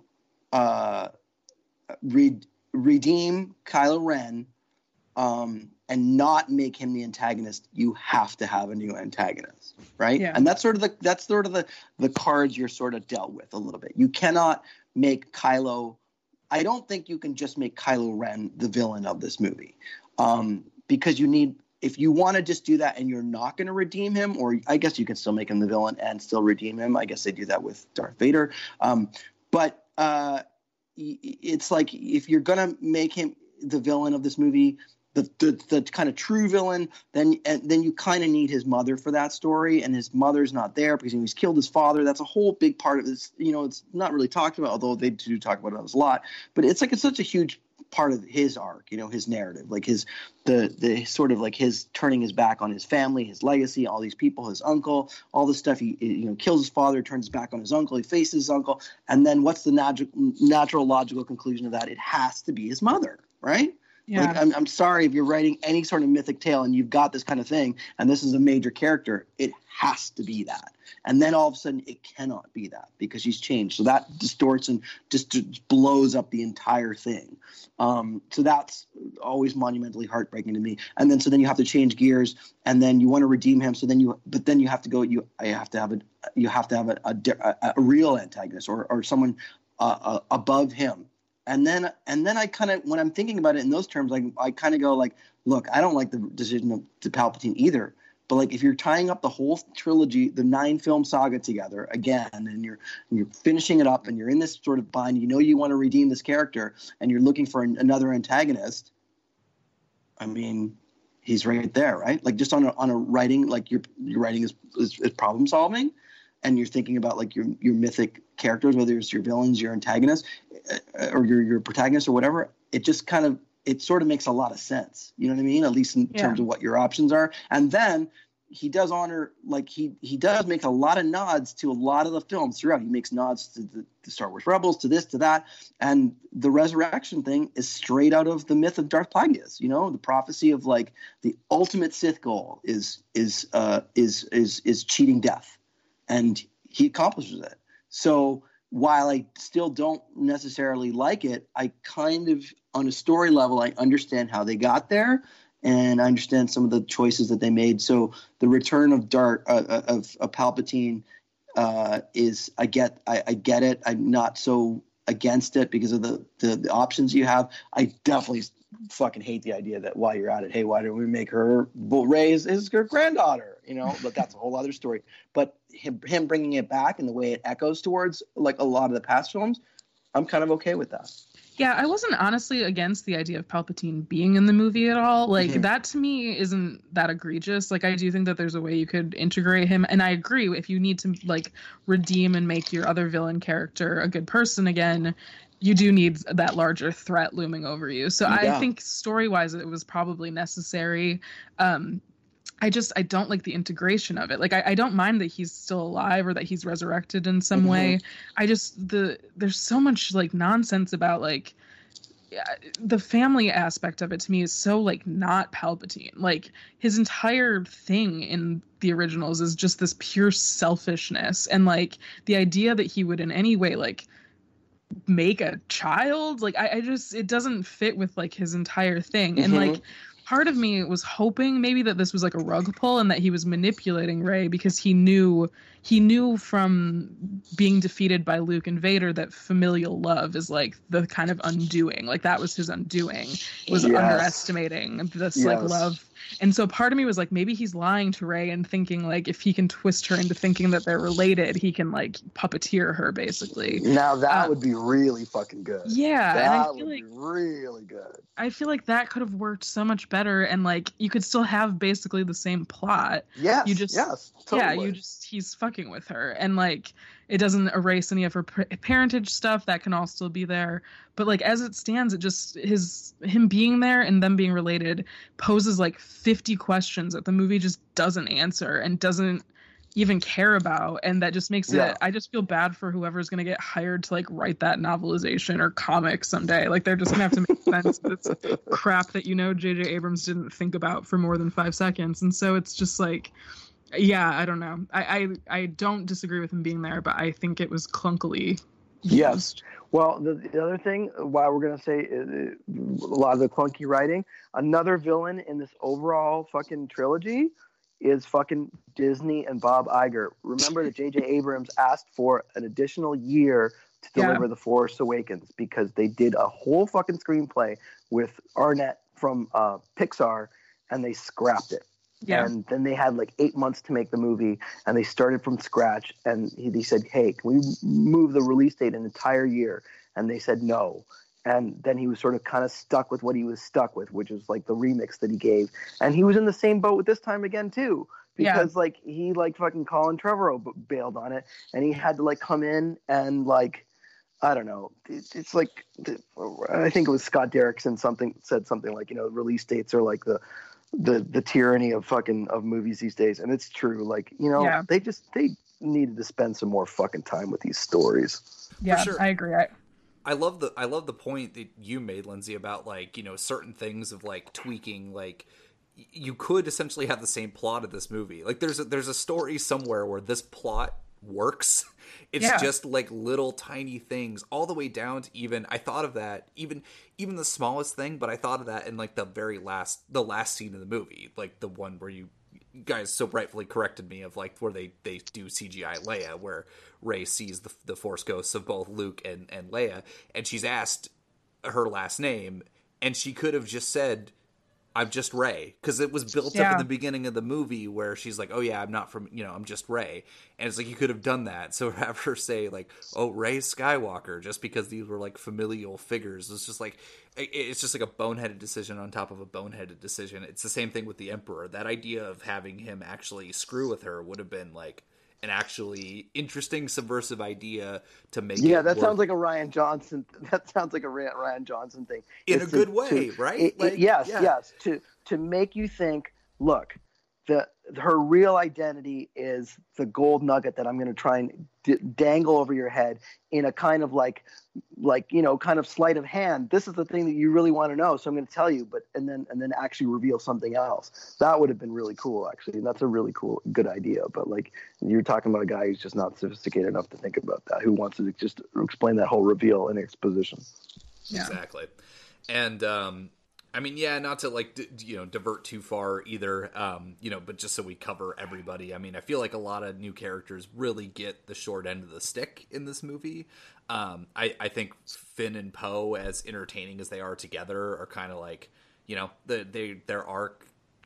It just, they don't, I don't feel like they get a lot of to do. And I mean, I know that's by design. I mean, they're placing the strongest emotional arc in the hands of Rey and Kylo, and it is the strongest, I understand, but I do feel like a lot of these characters who we have come to love over the last couple movies, like I said, Finn, Poe, Rose, like I just feel like a lot of people Rose. Poor Rose, right? Like she just, she just gets completely sidelined. At the same time, I said it going in, I'm like, there's no room for Rose's story there. Like, and they don't even try. They don't even pretend, which I think is smart. Like this is the, you're trying to finish this saga. You got a lot of shit to tie together. It is essentially the Kylo Rey movie. That's the real heart of it. I think you got to pare down. I honestly, I'm bummed for Rose too, but I think it was a smart decision. I think it was a smart decision to get rid of Hux. Like, just pare down. Like, go for the meat of this thing. You know what I mean? I see. I could agree with that, but they crammed in like so many other characters that I'm just like, you could take out. You could take out Zori Bliss, who I loved. I think Zori Bliss was fun. She was like kind of an interesting, just like foil to these things. Totally unnecessary. Totally unnecessary. I think Janna on paper is an interesting character, like this other person who, is a defecting stormtrooper. If a better script would have given her and Finn maybe more to like kind of commiserate over, but like as it stands, they just don't get any room to breathe as characters. But you have someone like Rose who was pre-established, who you could fit her in there if you got rid of some of that. If you made the base back on the Resistance, we have this Resistance base where Leia's at that we keep coming back to, and Rose is there, and she gets like a line of dialogue every once in a while. If you take out all that other crap and just like make that an actual set piece and like, kind of ham up like whatever the Resistance is working on, like you could make a storyline there that I think would be a little bit more useful. I don't know. I feel very bad about Rose. I think, she's such a major part of The Last Jedi, like it or not. And this just felt like kind of giving it to the people who hated her. Like, it just, as I was watching it, I was like, this just feels like the worst instinct. And I don't know. It does. Like, I mean, like, man, you could really, really make the case that Kathleen Kennedy was. You could make a conspiracy theory like case. The Kathleen Kennedy was all like, "Oh yes, we love Ryan's version," and that in privacy, she was like, "We have to undo all this stuff. Nobody likes it," and let's get rid of all the bad. It's like it almost feels like how Misa, what's his name, disappears and the rest of the I can't even say his name, but like in the other two films he essentially just disappears because the backlash is so terrible that like George Lucas doesn't even he just forgets all about him, and there is a lot of that, and there's a lot of erasure, and I do feel bad too. The one erasure I will and Rodrigo, you mentioned it, the one erasure I am okay with though is Hux. I was perfectly okay with how that character was dispatched. He got the stand Hux. He got the perfect amount of screen time, in my opinion. Like, he gets to get in there, kind of fuck things up, and then die fine. Yeah, works. exactly. I never really cared for that character in the last like few movies. He's also really, really fucking bad in Force Awakens. He's so hammy. He's so over the top. I rewatched and it's like he's almost in a different movie. He's brutally fucking bad. Like, oh my god, those choices are fucking terrible. Oh, like, I was about to like flip just for a second, because I just rewatched Force Awakens the night before watching Rise of Skywalker. And yes, he is super hammy, especially that speech he gives before they obliterate all those planets. It's like ridiculously over the top. And then in this movie, he's like, "Oh, I'm the mole," and I'm like, "Wait a minute!" I was like, "You like perpetrated mass genocide, like if you've been the spy the whole time." But then I was at least a little bit where he's like, you know, he's the mole because he's a character that seems really petty, and he's like, I don't care if you win, I just want Kylo Ren to lose. I was like, okay, that at least gives me a little smidgen of justification for this, because I'm like, if you're gonna absolve this character who committed like massive genocide, I'm gonna blow my top. Although, like, one of the things that this movie does, it just makes me go like, Jesus Christ, why wasn't Richard E. Grant in this from the fucking beginning? What? Yeah. Yes. He's like so perfect as one of these characters and so believable, and commands this sort of old school kind of authority that throws back to, like, you know, Moff Tarkin and sort of these kind of figures. He's so good with so little, and it's like, shit, like, man, why didn't they just cast him from the beginning? He's so good. That felt like a you know, like a film Twitter casting decision, you know, after he got so much acclaim for his performance in Can You Ever Forgive Me? It's like, you know, and his awards like run, and people like really enjoyed it, like in our communities, and that just felt like but at the same time, it's like he's so damn good that like I get why he only just got casted for this, and I feel like it was because of the acclaim for Can You Ever Forgive Me? But it's like, yeah, he should have been there for the beginning, because he's like the one, for me, like the one new character that I was like, okay, I'm kind of into this. Yeah. He was also really good friends with Carrie Fisher in real life, and part of me wonders if that was just kind of like I don't know. Yeah, or just like a sweet little thing. I don't know if that might just be me. That's totally understandable, but whatever the case may be, like, yeah, he relished. Like, you know, you mentioned Hux in Force Awakens and how like hammy and completely in another movie he is. It's like he's that perfect balance of hammy, but like is in the right movie and does it well. So yeah, I thought that was a good addition. All right, should we get to Kylo Ren? I know we got a huge detour here. Let's do Kylo and not necessarily every other character, because I don't think they deserve it. I think we've already kind of mentioned that, like, a bunch of people, like, you know, like I said, Finn and Poe and Rose, like we've kind of already covered them in a way that's like, yeah, they're there and they're fun, but they, you know, their arcs are kind of like, you know, they're just in service of these two. Which is or in service of the plot, really. You know? Yeah, that's a good point. It's in service. Well, of and the plot. Finn. I feel so bad because I think Finn has so much potential to be an interesting and great character, and I think this movie is just kind of like, it teases that he's Force sensitive and does nothing with it. It also teases that he likes Rey, I guess, or just like there's this running gag of him like wanting to tell her something, but we never really know what it is. That's just kind of like indicative again of like J.J. Abrams just being like, let me set something up and do nothing with it. I don't know. He felt like the worst kind of victim of that kind of storytelling. Totally. But at the same time, right? Well, sorry, just quickly. But like, I totally agree with you. But at the same time, maybe it is JJ's way of picking up on Rian Johnson's democratization of the Force. Oh, yeah. Everyone can be Force sensitive, or you can be so in love with someone that you can get the Force through love. Bam! Yeah. Maybe it just felt like such a. No, I'm being heavily sarcastic, because I think that's like, again, like really, really, really, really, really fucking dumb, and like I didn't quite get that. I was like, is he so in love that he's tapping into the Force? Like, that's pretty fucking stupid. I don't know, but you know. Yeah, I don't know. It's just handled so weirdly that you don't know what it is. It's bad. It's pretty stupid, and it's not democratization. I'm just joking. But anyhow, yeah. I was just gonna say, I do feel like Finn, like even a movie I adore, like The Last Jedi. I feel like he is he is sort of victimized by the plot of each movie. Like he is Yes. kind of put into Yes. exactly Yes. what the plot needs it to be at any given time.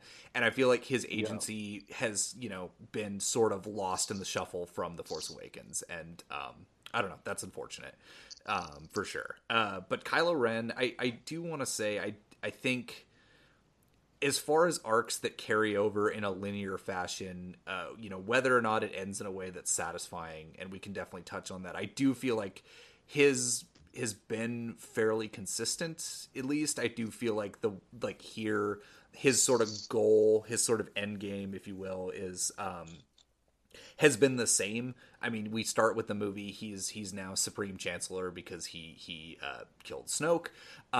He's still even seeking out Palpatine, he has the, that urge to burn it all down, to be like, I want to be the person to rule. So I do feel like that is still there, as well as his, push, as well as his call to the light, and a lot of that through Rey, and a lot of that through the guilt of killing Han Solo. So I do feel like at least that thematically, if anything, kind of worked for me in the movie. I do wish we saw a little bit of that, guilt. I wish that I feel like it's forced, the Han Solo guilt a little bit, even if it's emotionally resonant, because it doesn't really carry over from the last movie. It does feel a little not out of place. That's not the right word, but just a little bit forced. But I felt it was out of place. I was like, "What? Han Solo's back?" I'm like, "Is he a Force ghost? Like, what happened? Did someone teach him when he was dead?" I was very. I'm like, again, even as I'm talking, I'm like, "How did I like this movie? Like, what is going on?" But I did not genuinely, and that's the part of this where that's where the movie started losing me, when Han came back, and then when she goes to the planet that Luke does exile, it started really losing me in that part. That's where it almost, I almost was like, okay, I'm done. But then somehow it got me back. But that part was from Han on till Luke was really, really losing me. Yeah, I think it. Oh, go ahead. Sorry. I was just gonna say, I don't think it's communicated super well. That my take on the Han showing up is that Leia dies sending Ben that memory. That's what she, it kind of they say she has to go do something, and she kind of leans down, and that's when Ben sees him. So I think it was her using the Force to kind of project that as a final, come back to me, son, kind of move. But it also ends up, to me, isn't she dead already by then? No, she's dying, or she had just died. So I think she has sent it. What does she do again? She distracts him with something for a second. She yells Ben. Right. That's her last word, and then he kind of, in the middle of him fighting with Rey, kind of it causes him to lose balance, and that's when she stabs him. Right. And maybe that's not true. Maybe she didn't. No, I think actually right now, because I'm thinking of the timeline of it. Yeah, because he sees Han, and then after that, she dies, right? Or it's somewhere around there. I don't remember the exact time, but I think either way, the idea is maybe that she tried to signal something to him to make him, come back. That makes. I don't know. I can buy that. Yeah, but I don't think. I think it's confusing because it's not really said, and that's just me trying to make sense of it. Right. The Han scene worked for me, surprisingly. That's actually one of the things I thought I was gonna really hate, and I think emotionally it works. Emotionally it works. It gives you closure to the Force Awakens. Really, it's a lot of the things that they say in that scene is actual repeated dialogue from the Force Awakens, just kind of puppeted or whatever, remixed a little. Yeah. And so I found that really touching. It was touching, the idea that that Han also kind of forgave him too. Yeah. Yeah, I think that was closure that Ben needed to become Ben again. Yeah. But the thing that I have a whole rant saved up about the Kylo Ren arc that I guess I'll get into right now, which is that, one of the most controversial things that I've kind of written in my career, I guess, is I wrote a piece about how I wanted Ben to be redeemed. Ben-demption is what the fans call it. It's just kind of been a gag, but I really do think it was necessary to this, but extremely disappointed that all of that work went into redeeming him on behalf of like all of the original trilogy characters. You know, Han essentially dies for him, Luke essentially dies for him, Leia essentially dies for him, to be redeemed only for him to die like immediately afterwards. Like he literally, from the moment, so he tosses his lightsaber away, you know, after the Han scene, he's good again, he goes to help Rey. He doesn't have a line of dialogue from that moment on. Doesn't say a word until, like, he doesn't say a word again after that scene in the movie. So we don't even really like get a sense of what this means. And I think it's a coward's move to redeem him and kill him. We've already seen it. And I don't think that, you know, I find this idea of like transactional redemption to be really extremely boring. It's just like, you don't have to atone for anything. It's just such an easy way of killing somebody and not really having to deal with like the ramifications of what they did. I also just think it's, you know, wasting a character that could potentially be very rich for like other material. I mean, like, imagine like, what do you do with that? Like, he redeems him and then he like walks back and like, hey everybody, this is Ben. Like, but the problem is, and which would be so kind of like, you can't do that, and at the same time, how amazing it would be if somehow like, you know, not like redeemed to the point that like, hey, he's back with the resistance or anything, but like he's just still out there and he's maybe like, I think that would have been a much more interesting ending that I think that like, I don't know, somehow they part ways or whatever, and that he still has to like struggle with the burden of what he's done. So he's like, but he's not just necessarily like, hey, I'm joining you now. It's like, I've saved you. I'm make sure you're not dead because I love you in this strange way that I don't necessarily understand. Maybe because I think you stand for everything, the things that I wish I could be or something. But then just like, but you know, I did some awful things and I have to reckon with that. And so it's peace out or something. That would have been much more interesting. Yeah. I mean, although people would have also kind of probably went like, oh, you're just saving out for, you know, episode 10 or something. Right. You know what I mean? Like they would have. It's weird. They're in a pretty difficult spot. It's a weird thing. Yeah, it's a weird character to have to contend with in that way, especially, I think, you know, with Vader dying, he was an old man who had lived his life. And I think that's kind of the thing that's a bummer with Ben, is that it shows you, you know, yes, you can be redeemed. Yes, there's hope, but you have to die. Like you can't, redemption is only answered by death. And I don't find that to be a very hopeful message. And I don't find that to be anything. I don't feel like all of the characters who sacrificed their lives for him really did it for anything that ends up mattering much. It was all, I guess, just so Rey could be resurrected. I don't know. I just find it very messy. And I didn't need Rey and Kylo to live happily ever after. I never expected that. But I do, I think this idea of him atoning somewhere, off, you know, secluded, whatever, living his life, learning how to, like, be good and having to live with his mistakes. I think that's a more powerful story than just, like, whoop, you're dead. Yeah, totally agree. Also, it was a bummer. Yeah, it is. It ties all back into that thing of like we've seen this before. Like you had a shot. Like again, not to keep spinning the wheels, but it is like, you know, there are certain mechanics you have to adhere to, but it's like even within those mechanics, they could have done something different. You know, they could have just changed the wiring a little bit, and it's just frustrating that they go with, they're like, oh yeah, this happened in that movie that you love from 1983. We'll just go do that instead. Like, yeah, it's a cop out. When it continues, it's pretty JJ though, right? Like, it is. Yeah, I think it also. Like, it just adds to the kind of tragedy of Rey's story too. Like, I think both of them, you know, she finally. What like, however you feel about romance in your stories, I know people have varying tastes on that, but like, it was established that like early in the film she says, you know, I wanted to join you as who you were. There are these two characters who are really drawn together, obviously by the Force, but also by the sense of like loneliness and isolation kind of in different presentations. And I think it's really heartbreaking that the second she finally finds someone who like understands this terrible burden that she has, which is this tremendous Force power, she's just once again left alone with it, you know. Like, he dies and she's again just completely alone. And I don't know, I find that to be tragic in a way that's not even really that uplifting. So I don't know, I did not like either of their ends. That's fair enough. I mean, I guess I'll just say it because we're gonna get there. Is that like I actually kind of like the final moment that I know everybody detests because I feel like it's a kind of I don't know. I found it something. I know it's kind of like corny on paper and stuff like that.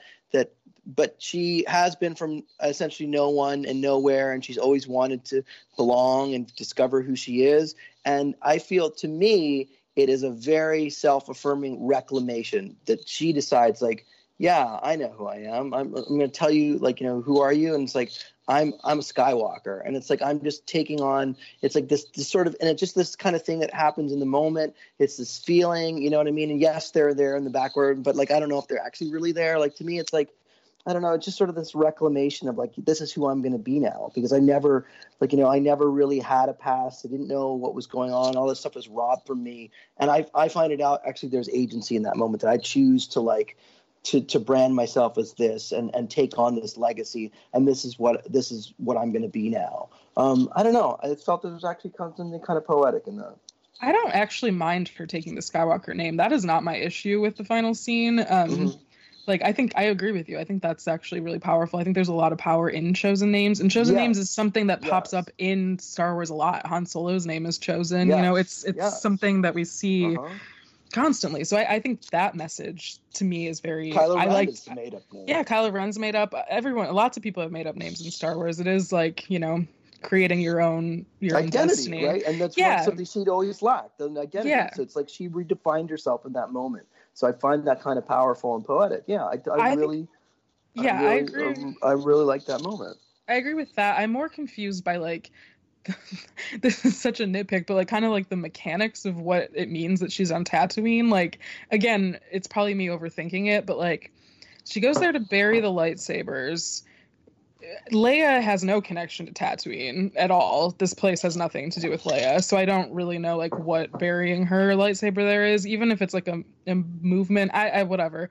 But also, like, did she move in there? Like, that's what I'm so confused about. And the mechanics of that are definitely clunky. She doesn't know any of that stuff, right? No, like, she doesn't know. Like, I guess she probably knows she's from Tatooine, but that's it. She doesn't probably know the spot, all this stuff. It's really just a forced, like, he wants to have her on. He wants to call back to that moment. It's the end of Revenge of the Sith, which is Revenge of the Sith calling back to A New Hope, and he just wants to close the circle with the two moons or the two suns and that moment again, which is again in a way like in of itself, I've always found that to be a very powerful thing. That's such as like looking to the horizon, you know, that music, the possibilities of the future. I found that to always be very poetic and very powerful. But yeah, it is very kind of contrived, the setup that all of a sudden she suddenly appears there. I mean, he's trying to get there, and he just sort of fast forwards without any kind of real reasoning. And also, while I'm here, if you're going to make this movie so dumb, which he kind of does in a lot of spots, why not make Leia's lightsaber pink? Like, you lost an opportunity to do something really dumb if you're going to do a bunch of dumb shit. Why don't you know? Yeah, at least go for it. You might as well. Yeah, why weren't Uncle Owen and Aunt Prue's burnt corpse still on? I know. There.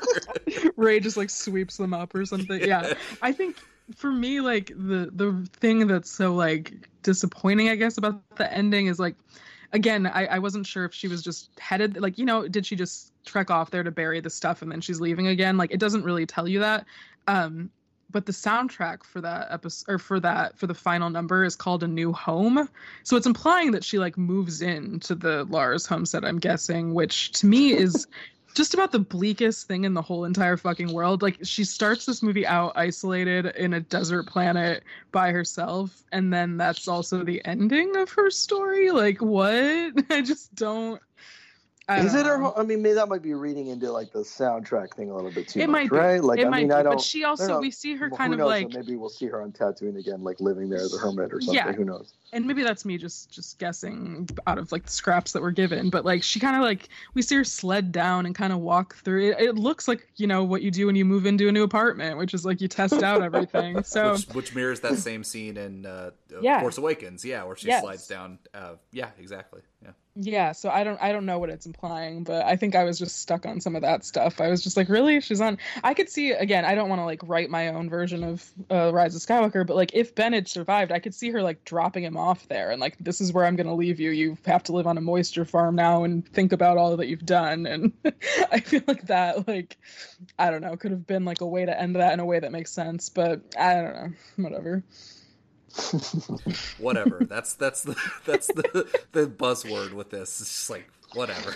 It's funny. I don't really want to see this movie again because I don't want to rob myself of the experience and dislike it. But I'm actually planning on seeing it this weekend because I'm showing it to my kids. I have to see it this weekend too.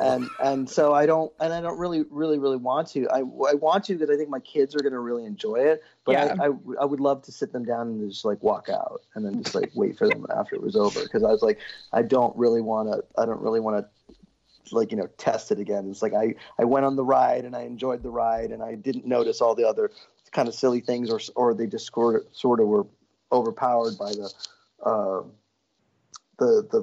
viscera of it. I don't know. I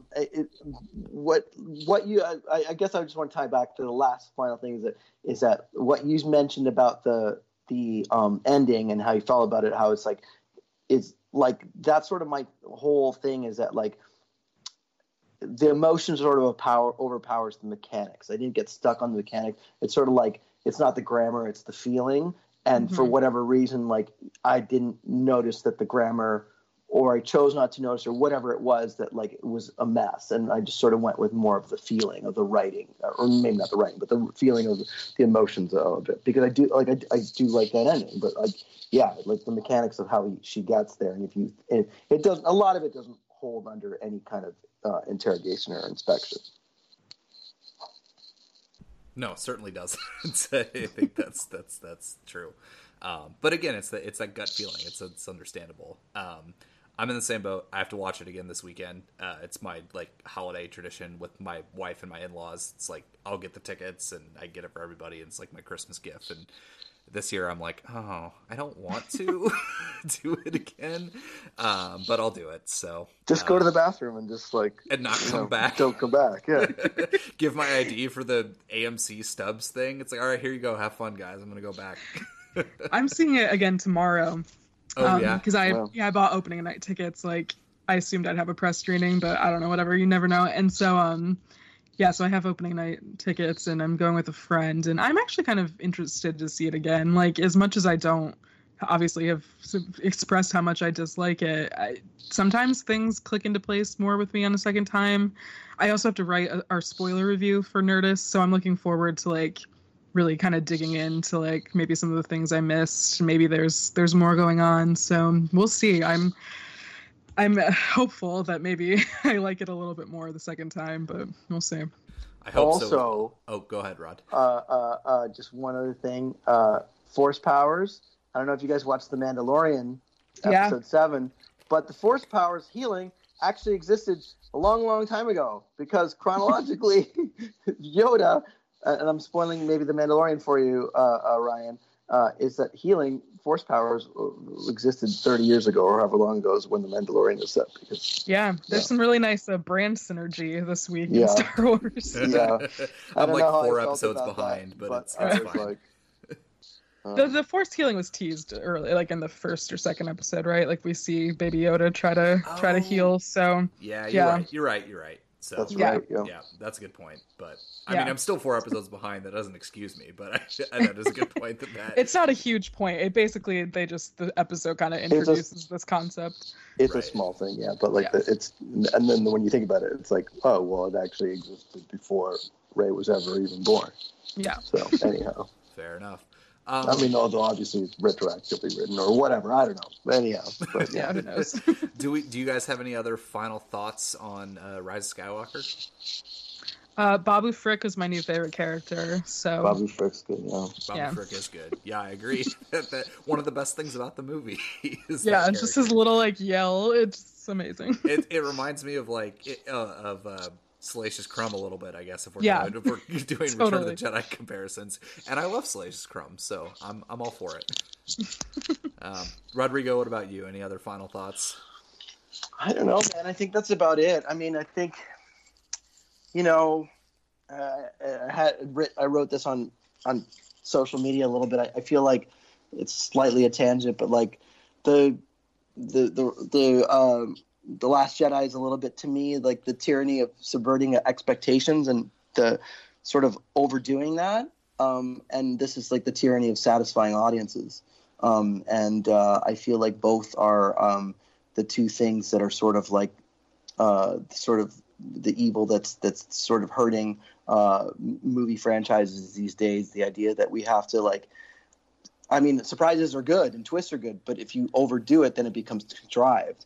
And the tyranny of satisfying audiences is bad for obvious reasons. But like the two of them are sort of this push and pull of what's going on in this movie, and also kind of just overall something that's I feel like hurting movies in general, or at least big franchises, because, you know, that's all we hear about these days is people having to, like, oh, we got to give you the unexpected, you know what I mean? But like, you kind of got to organically get there. You can't just, you know what I mean? And then JJ is doing the opposite, which is just basically giving you what you want, and you're realizing that, like, maybe I don't want what I actually thought I wanted, you know? Yeah. Yeah. No, it's you know, it is hard because it does feel, I think I mentioned this at the top, and I guess the last thing I'll say is, you know, it doesn't feel like a purposeful betrayal of like what come before it. Like, I don't think that, like, Sat in a Room is like, you know, I know you, Rod, you kind of mentioned that, like, a conspiracy theory could be written about undoing, like, Last Jedi elements, but I don't think that is actually the case. I don't think they actively sat in a room and was like, let's undo this, let's undo that. Like, I don't think it's malicious, but like, I do. that's I think totally fair. There's some genuine, like, dialogue digs in there. There's like a part when, you know, when Luke throws the lightsaber back at Rey and says, like, don't disrespect a Jedi weapon like that. There's like shit like that's kind of in there. They joke about the Holdo maneuver. There's like little things that feel like genuine mean-spirited digs that I don't think, like, to me, The Last Jedi, yes, it subverts expectations, but it feels like an evolution of The Force Awakens, and this to me feels like kind of mocking, you know, The Last Jedi in a pretty direct way. So I feel like to that point, I think that you're probably right, that there's probably at least a few dialogue kind of things like that. They're maybe a little pointed, but I don't think it overall. I think it, by human nature of, like, I started this story and here's kind of where I wanted to go, and at first I kind of convinced myself that I really didn't want to do it anymore. Like, I think there's something in the idea of just, like, human nature to like gravitate to what you had originally thought of and intended. You know what I mean? I think that's sure. I just think part of it. It would be different if, like, JJ was ever hired to do the whole trilogy and, like, something was taken away from him and he came back, but that just was never the case. He was never supposed to make another one. So to act like he's, like, course correcting something that he started when he never laid out anything beyond what he started anyway, it just feels kind of like, I don't know that that's intentional or that that's the narrative, but, like, that seems what people have kind of, like, ascribed to it. And I don't know that like fully tracks to me. Like, he basically, he never outlined a series anyway. Like, he just set it up. So he never did, but at the same time, there's so much set up and so much things that are questioned. Like, you don't put Luke on that planet and not answer it to not at least have some ideas of what you thought of, right? Like, there's like a lot of things that maybe he didn't necessarily like out. Like, I feel like that's a little the whole, like, we had no plan, I think is, I don't think that's I think people take that too literally, because when you're thinking about story and you're breaking down a story and you're thinking a lot of, well, where is this going to go ultimately? Yeah, we could do that later on, you know, but you don't write that because that's not your job right now. You have to figure this out. But I think in the doing of that, and you're knowing you're creating a story, I think there has got to have been like some, at least, they could do that. Maybe, all right, well, whatever, that's not our job. But yeah, you know what I mean? In the making of these things, you're bound to come up with like ideas or throw some things around that are possibilities of where these things could go. So even though you don't write them, they're, you know, even just saying them aloud or thinking about them is part of that process. Well, and that's part of the issue, I guess, maybe with this movie comparatively to those ones, is that the Last Jedi script was being written while The Force Awakens was filming, and, like, Ryan was involved. So there's more synergy between those two just naturally. Like, yeah, there is things that are answered, but, like, I think they were collaborating more directly between those two films. Whereas there's this big gap, and there were firings and there were whatevers, and Carrie dying, and so it's just naturally kind of messier. And again, like we talked about, you can't predict a lot of that stuff, so it's hard to be mad at anybody. But like, yeah, I do think that there's like some inelegance in the way that this movie contends with The Last Jedi in occasionally mean-spirited ways, but like, it doesn't bother me in any really like detrimental way, you know. That's a minor like issue I have. Well, I think all of us can pretty much agree though that like the erasure is real. Like whether it's intended or what are the whether it's intended or what are behind the intentions, that can be debated, but like the erasure is very, very real. Yeah. Agreed. Well, cool. I think we've exhausted almost all possibilities. We maybe even have to do like a follow-up if we're all watching it a second time. Yeah, I know, right? Come back and report how it plays. This is perfect timing because my phone is also about to die, so it's like this is like so perfect. I'm on my last bar or two of it. Oh, sure. Well, if you want to hang up, Rodrigo, go ahead. Just because I was going to swing in, we do have a little bit more time, so I figured we'd swing into our grab bag section really quick, which is where we do either quick hit topics or anything we've been watching recently. Because not to get too insider baseball, but if you attend a regional press screening, you are expected to file a review or equivalent of it. And I did attend a press screening of Cats last night. So I have to talk about it at least for a second. This is my cue. Yeah, you could bow out if you need to.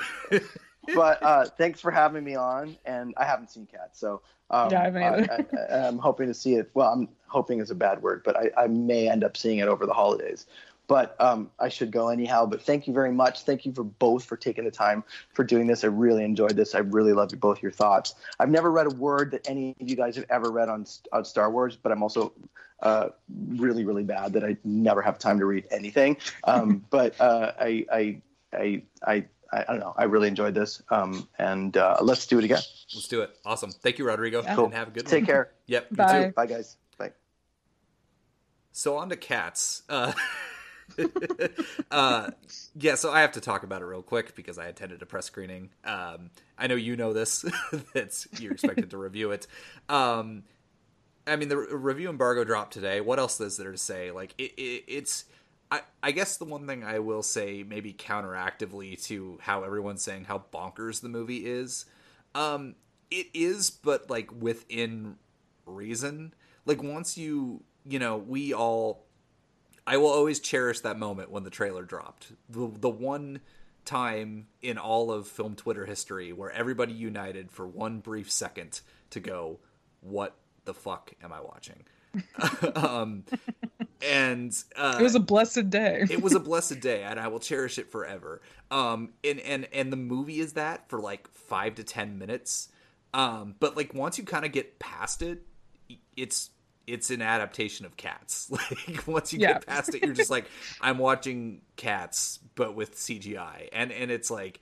That really just will depend how you feel about Cats the Musical, which the Cats the Musical is also weird and it's okay. And that's kind of how I felt about the movie. I'm like, it's kind of boring through most of it. Yeah, it's just kind of boring. And but it is wild, and I'm at least happy to have like participated in the discourse surrounding the movie. But it is I can't say it's worth watching, at least not like theatrically and not without some sort of aided influence, because it is mostly kind of boring. Yeah, I've had a press screening that I was supposed to go to right after The Rise of Skywalker.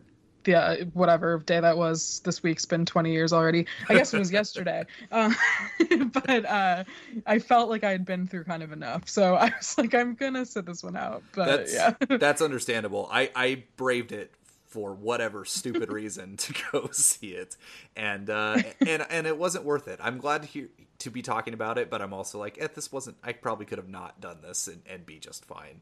But I'll pass it on to you. Is there anything like either like news topic or anything you've been watching recently that you would like to recommend? Yeah, I mean, I like we kind of talked off air. I have like a mountain of screeners that I'm trying to get through before the end of the year, and trying to kind of go to a few screenings. I have not been doing as well as I should be as a critic and somebody part of a critics guild, but I've definitely been, you know, making my lists, and I plan to catch up as much.